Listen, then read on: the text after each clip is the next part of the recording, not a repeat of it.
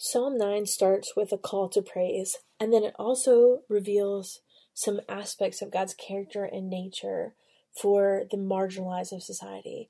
I pray that as we start to see God revealing some of these things, that they would not only be something we're just studying, but that they would become something that we also care deeply about, that we can start to become more like God in all aspects. I pray this episode blesses you. Hey friends, welcome to the Hearing Jesus podcast. Do you sometimes doubt if you're truly hearing God's voice or if it's really your own? And how do you know the difference? Do you ever struggle to feel confident in your relationship with God and what He says in His Word? Do you sometimes feel stagnant or like maybe you hit a wall in your spiritual life? Hey, I'm your host, Rachel Grohl, missionary, author, pastor, and life coach, and I have been there. I too was doubting God's voice in my own life. I felt insecure about my relationship with Him, and I wanted to be obedient to what God was calling me to do, but I wasn't quite sure how to figure out what that was. I felt like I was wasting time trying to figure it out, and I just wanted a way to understand His will for my life. The answer for me was found in the pages of the Scriptures, as I learned how to understand what they were actually saying. If you're ready to grow in your faith and to step confidently into the calling God has for you, then join me as we dig deep into God's Word so that you can learn to live out your faith in your everyday life. Hey friends, before we get into today's episode, I have a quick word. I know that you have been frustrated with being confident in how to tell the difference between hearing from God and wondering if it's your own voice. I know, I've been there myself. That's why I wrote the Bible study, She Hears, Learning to Listen to Jesus. This is a 6-week study that takes you through the book of John, looking at 6 women in the life of Jesus, how He calls them, how He encourages them, how He equips them. It also teaches the color method of Bible study, helping you to learn how to really understand the Scriptures. I also include a lot of cultural and historical information that makes these familiar passages of Scripture really come alive. This is a great study to do with maybe your teen girls or a group of friends from church, and it will really help you gain confidence in how to hear from the Lord and set you up with some tools that will stay with you long after the study is over. Again, head to shehears.org and you can find the Bible study on the resources page. Hey friends, welcome back to the Hearing Jesus podcast. I'm your host, Rachel Grohl. Today we are in Psalm 9. Again, another psalm by David. I will praise you, O Lord, with all my heart. I will tell of all your wonders. I will be glad and rejoice in you, and I will sing praise to your name, O Most High. My enemies turn back. They stumble and perish before you. For you have upheld my right and my cause. You have sat on your throne, judging righteously. You have rebuked the nations and destroyed the wicked. You have blotted out their name forever and ever. Endless ruin has overtaken the enemy. You have uprooted their cities. Even the memory of them has perished. The Lord reigns forever. He has established His throne for judgment. He will judge the world in righteousness. He will govern the peoples with justice. The Lord is a refuge for the oppressed, a stronghold in times of trouble. Those who know your name will trust in you. For you, Lord, have never forsaken those who seek you. Sing praises to the Lord enthroned in Zion. Proclaim among the nations what He has done. For He who avenges blood remembers. He does not ignore the cry of the afflicted. O Lord, see how my enemies persecute me. Have mercy and lift me up from the gates of death, that I may declare your praises in the gates of the daughter of Zion, and there rejoice in your salvation. The nations have fallen into the pit they have dug. Their feet have caught in the net they have hidden. The Lord is known by His justice. The wicked are ensnared by the work of their hands. The wicked return to the grave, all the nations that forget God. But the needy will not always be forgotten, nor the hope of the afflicted ever perish. Arise, O Lord, let not man triumph. Let the nations be judged in your presence. Strike them with terror, O Lord. Let the nations know they are but men. There's a lot going on in this psalm that I love. Psalm 9 begins what's called an acrostic. So the first letter of this psalm is the first letter of the Hebrew alphabet, and it begins the acrostic. So we'll start to see for the next few chapters the following through of the acrostic alphabet. And I just think sometimes we don't even understand what's going on because we don't understand the language, but I think it's important to point that out. I also love that this chapter starts with praise. Psalm 9, 1 and 2, it says, I will praise you, O Lord, with all my heart. I will tell of all your wonders. I will be glad and rejoice in you. I will sing praise to your name, O Most High. There's such an importance regarding praise. And the Bible talks about praise a lot. It often encourages God's people to praise the Lord. But the writers of the Old Testament use three basic words to kind of have this call to praise. They call the Israelites to come to this place of praise. The word barak, which can also be translated as the word bless. The word halal, which is where we get the word hallelujah, and that basically just means praise the Lord. And the word yada, which is sometimes translated as giving thanks. And so the Bible's first recorded song came after the Israelites had crossed into the Red Sea. So it was a song of praise and thanksgiving for this amazing miracle that God had did. You can read about that in Exodus chapter 15. And then later, Moses commanded the Israelites to praise God for his goodness, basically for giving them the promised land. We read about that in Deuteronomy. We see Deborah's song specifically calling the people to praise the Lord because they had victory over the enemy. That was in Judges, I think chapter 5. David, his praise to God is recorded throughout the story of his life, all over the place and all over the Psalms. And then there are other psalm writers that really challenge God's people to live their lives in a way that brings praise and honor and glory to God. So the Old Testament prophets would instruct God's people to praise him. And this call to praise is echoed throughout the New Testament. We see Jesus praising his Father in heaven throughout the gospel. Paul expects all of the nations to praise God. James tells us to praise God. And even all the way in the end, in the book of Revelation, we see a description of a multitude of people and angels praising God without end. Praising God is one of the functions of the angels. And so it's a privilege that we have as God's people, as God's children, young and old, every single generation, as God calls all of the nations to praise him. It says in later in the Psalms, everything that has breath is called to shout out a praise to God.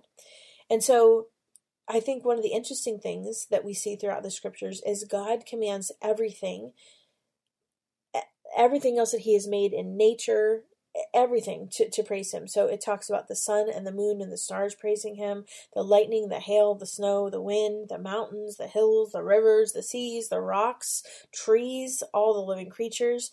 Everything that God has created shows his glory and that he is worthy of praise. And I remember learning in seminary about even just how we see God revealed in nature and how that is a call to praise.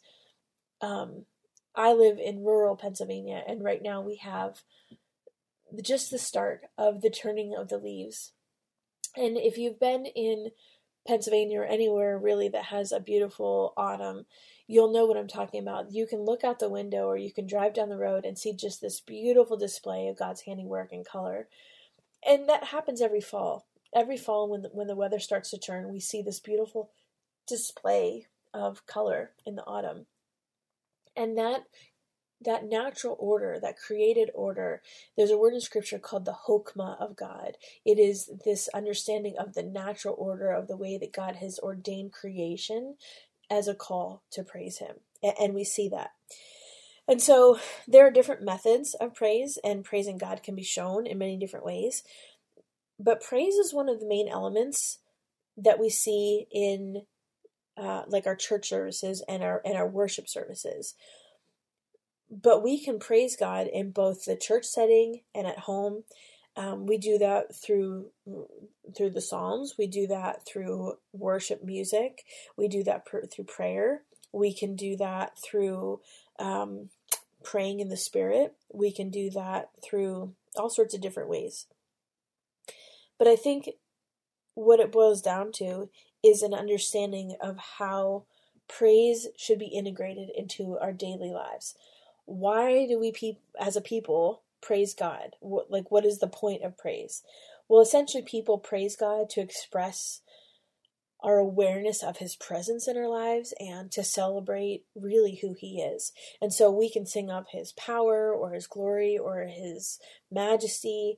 We can sing glory to him because of the way that we see things in nature. We can praise him for the way that we see him operating in our lives, or for the forgiveness he's given us. It's a response of God's people to praise God for his care and provision, both physically and spiritually. And so this motivation we have for praising God, whether it's in our song, worship experience, or at home, or the way we witness him, or the way we serve him through other opportunities to tell other people about him, there's always this call that we see, not just in the Psalms, but with all those passages I mentioned throughout the life of a believer to praise God. I think it's a dangerous place when we stop praising God. And while this isn't necessarily one of the spiritual disciplines we talked about last month, I think it is. It is a spiritual discipline. And that's why I said, when we finished that list, I said this was not an exhaustive list. And perhaps we could have talked about praise during the week that we talked about worship. But I think sometimes there's a difference between praise and worship. Praise happens in our worship, but praise is this human response to God's sovereignty and his involvement in our lives. And so that's what we see at this beginning of Psalm 9, this call to praise, where we see David saying, I will praise you, O Lord, with all of my heart. I will tell of all of your wonders. Praise should really just be an overflow of what God is doing in our lives. Moving beyond the praise, in verse 5, we see David speaking to something that has not happened yet, but he's speaking as if it has already happened. He says, you have rebuked the nations and destroyed the wicked. You have blotted out their name forever and ever. That actually has not happened yet, but David is speaking as if it has already happened because he is so certain and he's so confident that God will do that, that he's speaking it. And I think sometimes there's something to be said too. There's this biblical concept of speaking life. We talk about speaking life or speaking death. And speaking life is referring to calling out things according to the faithfulness of God. And there's power in our words. We talk about the power of life and death is in the power of the tongue. And we will probably get into that a little bit later, but this is an example of that kind of scenario where David is speaking life because he is so confident in what God is going to do. And then jumping down to verse 8, it says, he will judge the world in righteousness. He will govern the peoples with justice. David is basically giving thanks and praising the Lord because one day he's confident that he's going to fully rescue those that are dependent on him. And he will bring judgment against his enemies. And so I think sometimes it's easy to get discouraged by what feels like, let's be honest, it feels like evil's winning sometimes with the culture that we are living in, with the things that we're seeing on the news.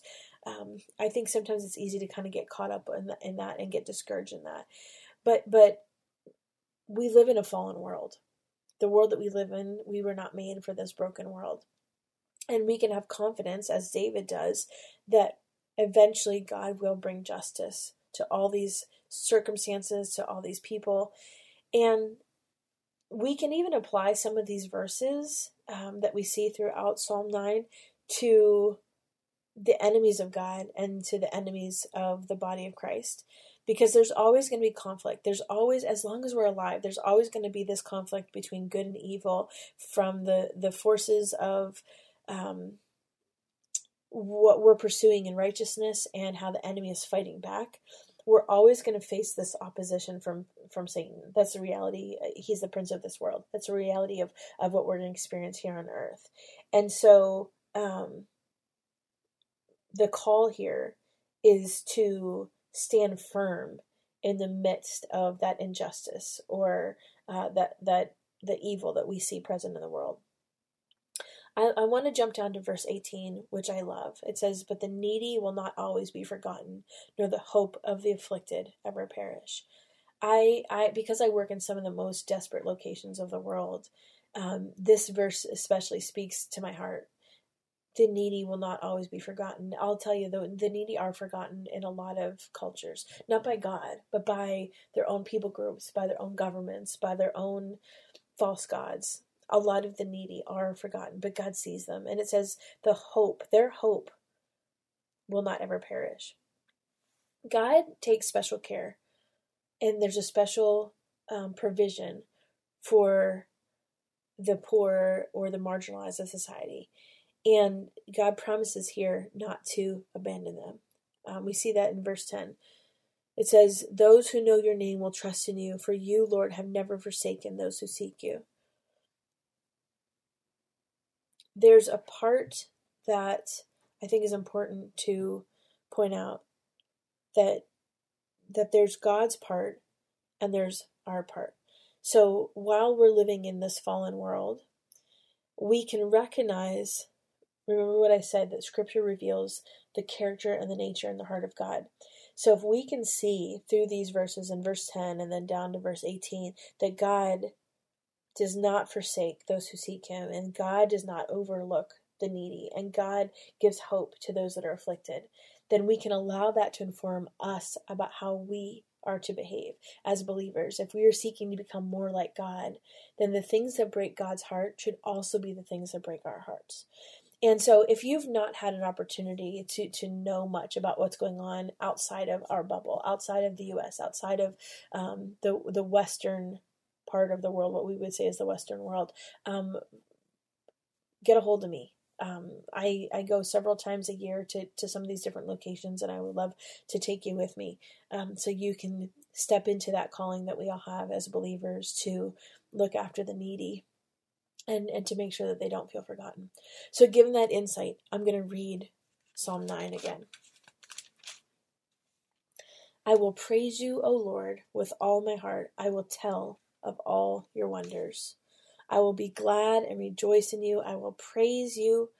I will sing praise to your name, O Most High. My enemies turn back. They stumble and perish before you, for you have upheld my right and my cause. You have sat on your throne, judging righteously. You have rebuked the nations and destroyed the wicked. You have blotted out their name forever and ever. Endless ruin has overtaken the enemy. You have uprooted their cities. Even the memory of them has perished. The Lord reigns forever. He has established his throne for judgment. He will judge the world in righteousness. He will govern the peoples with justice. The Lord is a refuge for the oppressed, a stronghold in times of trouble. Those who know your name will trust in you, for you, Lord, have never forsaken those who seek you. Sing praises to the Lord, enthroned in Zion. Proclaim among the nations for what he has done. For he who avenges blood remembers. He does not ignore the cry of the afflicted. O Lord, see how my enemies persecute me. Have mercy and lift me up from the gates of death, that I may declare your praises in the gates of the daughter of Zion, and there rejoice in your salvation. The nations have fallen into the pit they have dug. Their feet are caught in the net that they have hidden. The Lord is known by his justice. The wicked are ensnared by the work of their hands. The wicked return to the grave, and all the nations that forget God. But the needy will not always be forgotten, nor the hope of the afflicted ever perish. Arise, O Lord, let not man triumph. Let the nations be judged in your presence. Strike them with terror, O Lord. Let the nations know they are but men. God, we thank you for the way that your heart for your people is revealed in this psalm, that the way that David gives us an example of praising you, God, of praising you for who you are as an overflow of our hearts,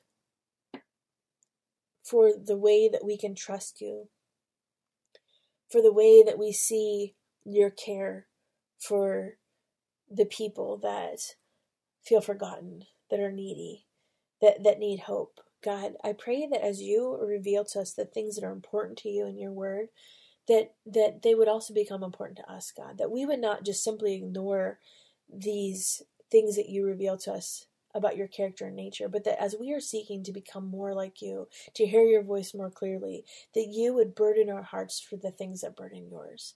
God, I thank you for the people that are standing in the gap to serve the poor and the needy and the marginalized. And I pray for a special anointing on them, God, a special hedge of protection, that your shield would be over them. God, we pray that you would continue to empower them and protect them as they serve you. God, I thank you for the ways you continue to reveal yourself throughout your word. In Jesus' name. Amen. Hey friends, before we close out the show, 2 things I want to remind you of. We have a couple free resources available to you. Actually, 3 free resources. The first is our daily Christian Women's Daily Bible Study group, where you can just find some community, connect with other women. Sorry, guys. Pray together, share what God's doing in your life. That's becoming a blessing for a lot of people. The weekly newsletter that goes out with some journaling prompts that kind of help you process the things we're talking about and learning.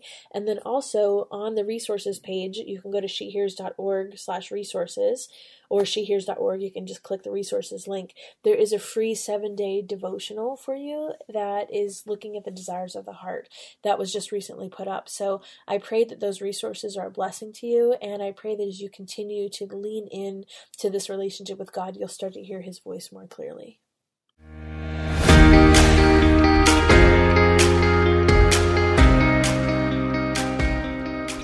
Hey friends, if this podcast helped encourage, empower, or equip you for God's call in your life, I would love it if you would head over to Apple Podcasts and leave me a review. That's the #1 way you can support my show.